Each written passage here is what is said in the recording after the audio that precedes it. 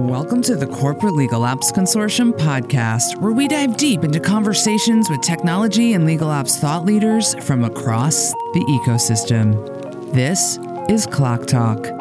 I'm your host, Jen McCarran. I'm on the board of directors at Clock, and I lead the Netflix legal operations and technology team. On this episode, we're going back to Las Vegas to the 2023 Clock Global Institute Podcast Lounge. My guests are Julie Ricker, Director of Legal Ops at Bath & Body Works, and Kim Wolf, Head of Legal Business Management at Wells Fargo Bank. Our topic? Oh, change management, how I love thee. We also get into the details of how their teams are structured, which is another great lesson in scale. This is a great episode if you're trying to figure out what to build, how to build it, and what to do once you've built it. Enjoy the ride. Julie, Kim, welcome to the podcast lounge. Thank you. Thank you. What do you think? Awesome. The topic du jour is change management. That's what was assigned to us on this podcast. And have you heard of it? To manage or not to manage. To manage or not to manage. To change manage. Have we heard of it? You're at Wells Fargo, Kim. You're leading a sizable team. I did an emergency benchmark with you the other day. I'm like, quick, I need to know everyone's breakdown of your department and remind us how big your team is. Yeah. So at Wells, legal operations is over 200 people. But to be clear, 100 of them are administrative assistants that support the entire department. Okay, so they folded into the org so they can get the right kind of supervision and just part of the org structure. The care and feeding of them, yes. The care and the feeding of the execs from the assistants, just kidding. So I would say about 100 people, 140 people that are true legal operations. Wow, amazing. And Julie, where do you work and how large is the team? Yep, so I work at Bath & Body Works, and the ops team is a team of two. So it's myself. And are you one of the two? Yes, I am one of the two. I'm looking at 50% of Bath & Body Works. Exactly. And then I have a legal operations manager that reports to me. Okay. So. And where are you based? Columbus, Ohio. That's our headquarters. So. Oh, very cool. And Wells, you guys are in New York. Well, you're in the Carolinas. We're all over. The majority of our team is in Charlotte. I'm in New York. We've got Des Moines, Minneapolis, St. Louis, San Fran, LA. Wow. Yeah, we're all over. You graciously invited me to come speak to your team recently on video. And they are still talking about it. Oh, are they? Oh, yeah. Yes. I showed up in a mood that day. I mean, what was in the stars that day? I don't know. And I thought I was talking to a bunch of people in New York. So I was just running my mouth or something. And then I saw a reflection and it looked like I was on a giant screen. You were. Great. Amazing. And then I found out mostly the folks from Charlotte. So most of my leadership team are based in Charlotte. We were there for an offsite and talking about change management and our roadmap for the next couple of years. And you were extremely insightful. Oh, that was fun. This is why I like to go out into the community with peers like you and just exchange like that and visit each other's teams. I get perspective sometimes on where I am, where my team is. And I was telling you all a bunch of solutions we had worked on in my years at Netflix. And you said something like, how many people are you? And whatever we were at the time, 14 or so. You said, you sound like you're doing the work of 50. Absolutely. I took that quote right back into my talent partners, my HR partners, my leaders. And I said, just so you know, because we lose perspective when we're inside a thing all the time.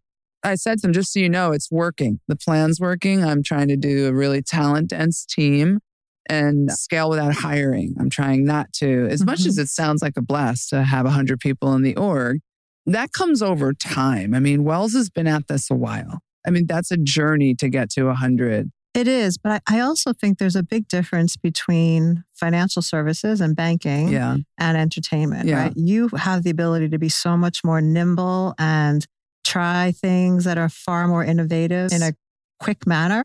We've got so much regulation and so much bureaucracy. So I think it's different. The environment drives a different model, different size. It's 100%. So I spent 23 years at a public utility and then switched to retail in 2021. And it is the best. I am like so happy right now because you can literally decide something and then go do it the next day, where it would have been like 6 months discussion and justification. And so being able to move quickly is really nice. Yeah. I mean, when you left our meeting, people were like, oh, we wish we could do all of that because it was so exciting. And you could have an instant impact.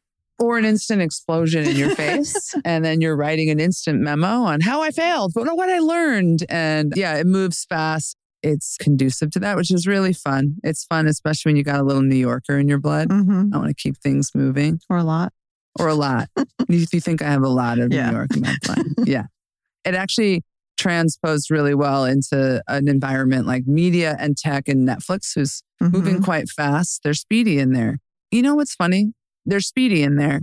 But when it comes to change management, it's the same clock. It's the same journey that you have to take them on from zero to there on whatever the solution is, or is there a big milestone or big initiatives, or what is mature? Maybe I was telling you guys, like, I'm trying to get legal to maturity in tools, foundational systems, and the right data moving through them so they can make better decisions with it. And what is that? It's the same clock as the bank, and I'm sure as at retail. Yep. And I don't know, I'm just going to throw out a number. I think it takes 3 years to even get anywhere as a starting point on a thing.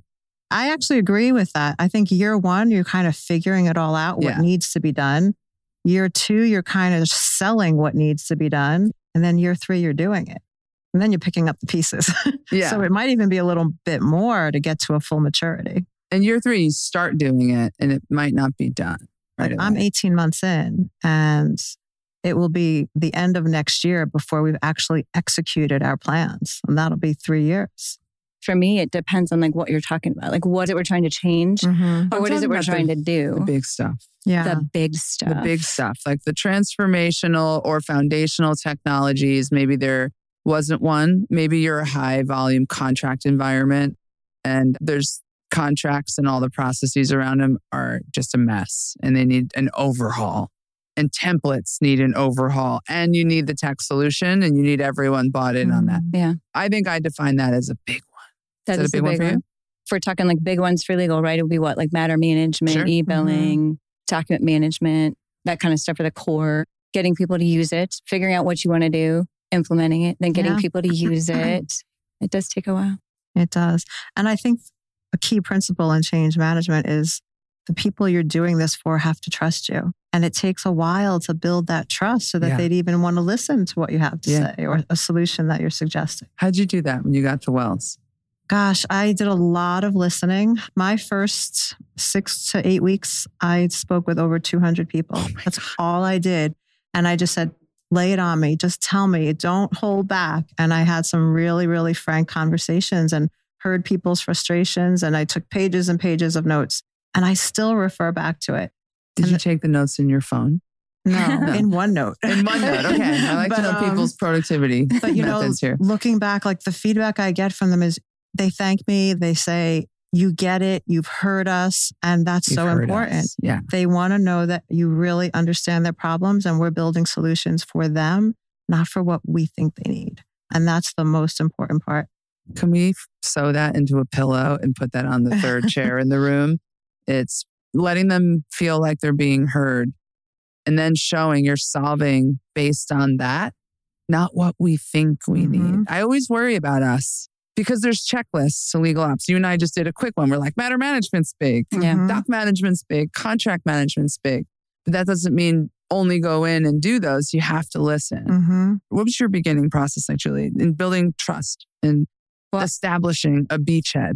So when I went to BBW, same thing. I met with everybody and I met with everybody. Like some folks just, hey, I'm going to go with practice area heads. No, I talked to everybody in the department and we were building. So we had just spun off. So BBW was formulating as its own standalone company for the first time. So it was kind of cool to be there when that was all happening. So we're hiring all these practice area heads and all these attorneys. So I wasn't necessarily the newbie, which was great. Yeah, I was the newbie, but we were all kind of newbies together. But what you were saying, talking to people so that they think they've been heard. No, they were heard. And not only do you just like talk to them that first time, but as long as they're part of the process the whole way through, right? Yeah. Where are we going? And we talked about this. Hey, keeping everybody up to date, asking their opinions along the way. Hey, this is what I heard you say. And I always tell people, we may not do what you want. This may not pan out to what you're asking or what you want, but I want everybody's opinions and we'll figure out what's best for the company and the department. even when that happens, even if the people necessarily don't get exactly what they were wanting, then at least they were a part of the process. Absolutely. Completely agree. I also think I have a slight advantage not being a lawyer. That's right. You're not a lawyer. Julie, are you a lawyer? Mm-mm. Ooh, 3 air quote, non-lawyers. I don't say non-lawyer, but we get in trouble for saying non-lawyer. Yeah, you're not supposed to say Nobody that. should what be is a non. it? No, and Nobody's why is that? We say we legal kick around professionals. Legal professionals. There's so many legal professionals. Yeah, it's okay. But I think people who are in these roles who are lawyers, it's much easier for them to assume that they know how to solve the problem or what the problem is. I always joke, that's the class I want. The one class I'd audit in law school is the one where they teach you can do anything. I think that's what it's called. The You can do anything class, because they have that in their training and in their brain, their thinking type. One time I said to a lawyer, you can implement a rights management system and I'll do the licensing deals with the record labels. You want to trade jobs for a day? And I will royally screw that up. Like, just forewarning. And she's like, I get it. And she backed off implementing the rights management system. Yeah, it's good for everybody to know their lane, right? Because everybody doesn't have to be good at everything. Yeah. So we just, and I know you're big into workflow automation, but we implemented, me too. We implemented workflow automation last year. And so we've done 4 or 5 processes since then.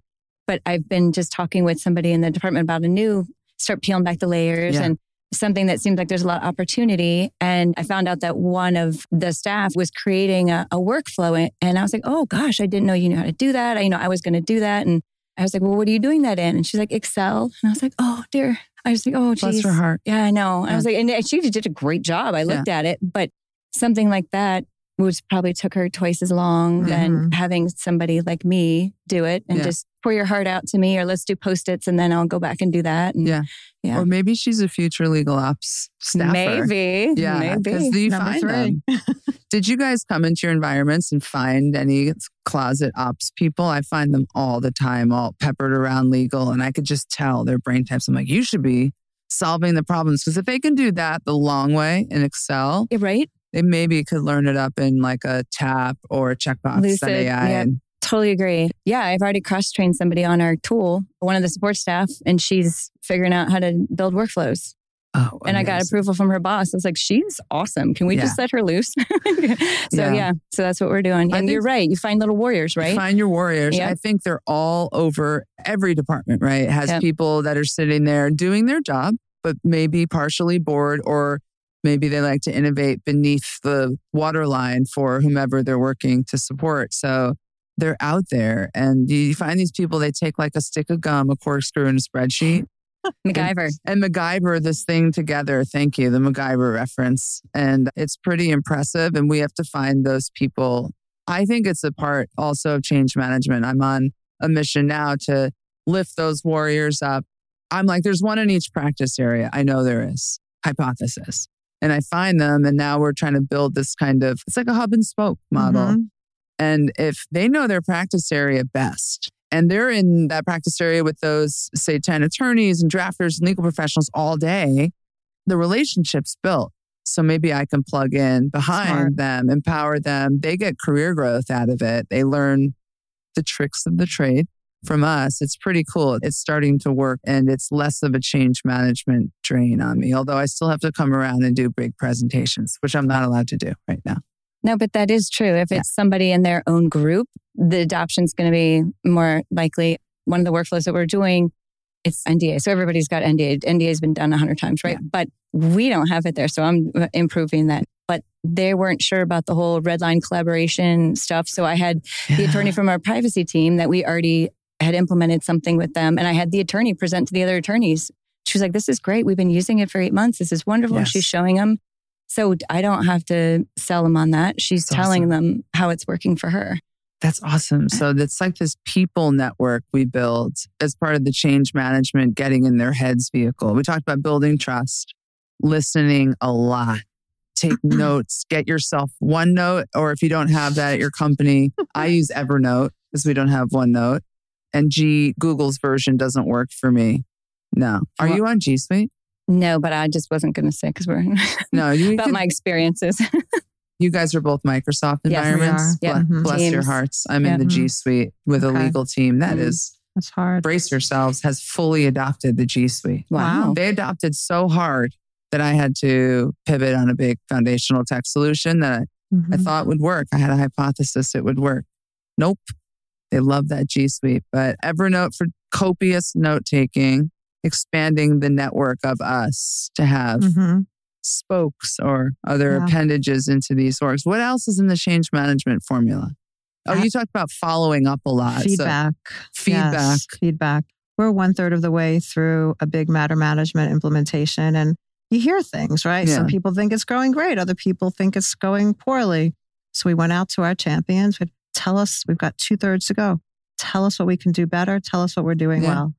And just the fact that we asked and we got terrific feedback, and now we're going to go back and say, here's how we're going to address it. Yes. They're just really on board with us, right? Yeah. And they feel, again, that we're listening, that we're addressing their issues and making them part of the whole journey. Don't be afraid to get feedback.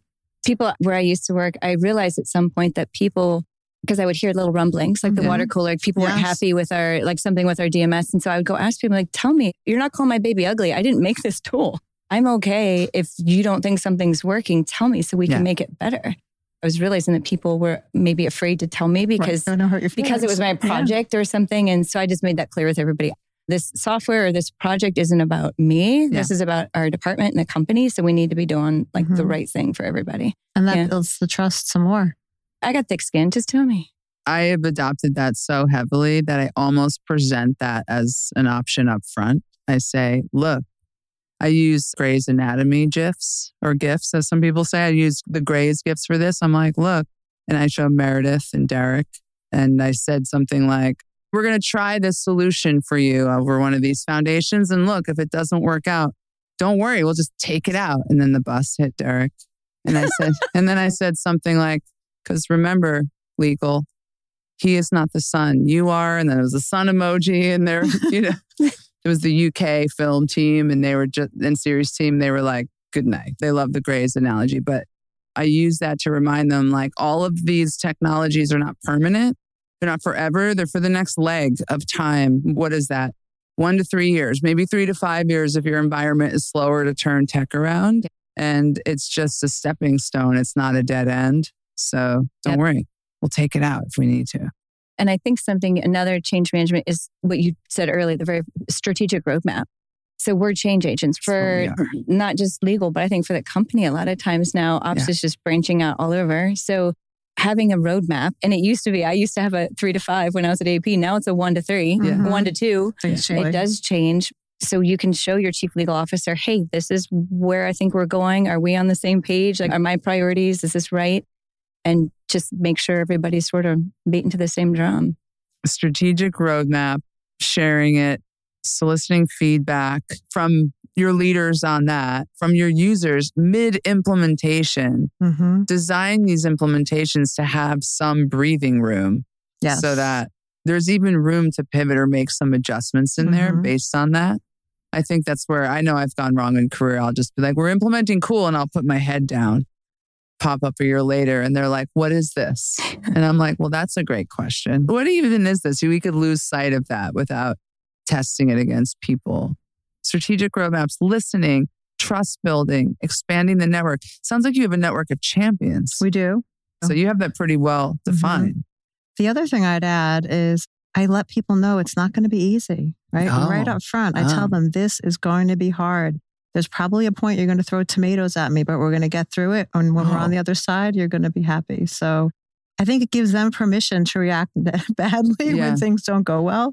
That's really smart. If you plant that up front and then it's hard, you've set the expectation. I can say I told you so. And then you can go, I said on slide 42. This is the hard part, that trough of despair. No, but it's just part of human psychology is telling people the feeling of the journey or the outcome or what it's going to take.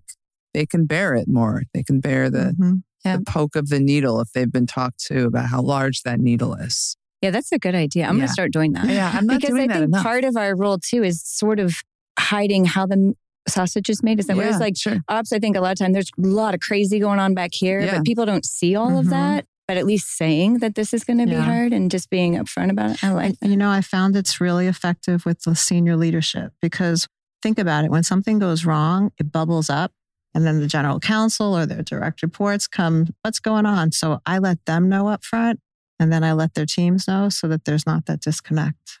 I think I need to do this more. I'm going to get a t-shirt that just says, and I can wear it for the first day of the kickoff. This is going to be hard. This is going to be extremely hard. I was saying on an earlier podcast, I'm sometimes like a persuasion machine. It's like, I feel like I get wound up like a doll and I just like keep going and I keep going. I'm selling and I spin a lot. And it's something I have to watch for because I can spin. I mean, you guys saw me speak today. I can spin and really like affect a mood into the room. And my team that reports to me has given me constructive feedback. Like sometimes, Jen, you need to dial the enthusiasm back because you get them so keyed up from the spin that they rush my team. And my team's like, well, the roadmap's full. Like it's still going to be 6 months. And then they're like, we're left kind of holding the bag there. So I like this. Maybe just be more upfront. Like it's going to take a long time. It's going to be really difficult. And then spin. There you go. You're relating to this. It sounds like you and me need to tell them the facts up front more. Well, I was in IT for 10 years before. I was in ops at AAP. You're pro at this. My team actually came to me and recommended that I stop drinking coffee at one point. Oh, my goodness. They were like, how's about you stop with the coffee? Can you imagine? I don't know what I would do. I'd have a separation agreement. Literally, I'd need to leave. I'd be like, package me. No, I'm just kidding. I really love coffee. It's the last drug, you guys. It's the last one. I'm going all the way with coffee. Ground or beans? I like cold brew, concentrate, black, no cream. Cold brew is it's so delicious. Do you know that you can make coffee ice cubes? Yes, that's brilliant. Wow. And do you know there's just like nitro frozen coffee concentrate you can get and it thaws out slowly so you can travel with cold brew? What? I learned this from some friends that bring their like deluxe coffee wherever they go. I'm going to put that on the 2024 roadmap for coffee. Nice. Right now, I get to the city, I order the cold brew to my hotel room and a refrigerator, and I have it upstairs. Wow. So you were in IT before this? I was in IT for 10 years. What'd you do? What was your bend in IT? What'd you do? I had several different roles, but I was head of deployment services at AP. So whenever we'd roll out computers or do software upgrades, Lotus Notes upgrades. Oh, Lotus Notes. Yes. Lotus 1, 2, 3. And then I was field operations manager, so desktop support and stuff like that. Oh, so you must be great with when one of your users calls you and you get the phone call, you must be like, share your screen, please. Does the headset come out? They don't call me now. So BBW, which is kind of cool. Like, so people don't associate that with me here, but at AP they did. So I kind of like the break because I've lost my touch, to be quite honest. It's not like it was in the early 2000s. Oh yeah, because it was so hardware centric then. Kim, did you have a past life before this legal ops mayhem we got ourselves into? I did. What was it? Grew up in trading operations. Okay. So always ops, but not legal. Then I was in data. I've been in like a chief operating officer role for the business rather. So all sorts of very operational process transformational roles. And then I stumbled into legal completely accidentally. Yeah, freak accident. Fell in love with it. And I hope to retire someday from legal. I just love it. You and me both. Well, I love that. Ladies, thank you for coming on and listing out some hardcore tips on change management. I think it's going to be really helpful for me and for our listeners. For all of us. Thank you. That about wraps up this episode. Thank you, Julie and Kim, for talking about quite possibly the most important tool in the legal operations toolkit, change management. You can catch this and other episodes of Clock Talk wherever you listen to podcasts. Thanks for listening. Until next time.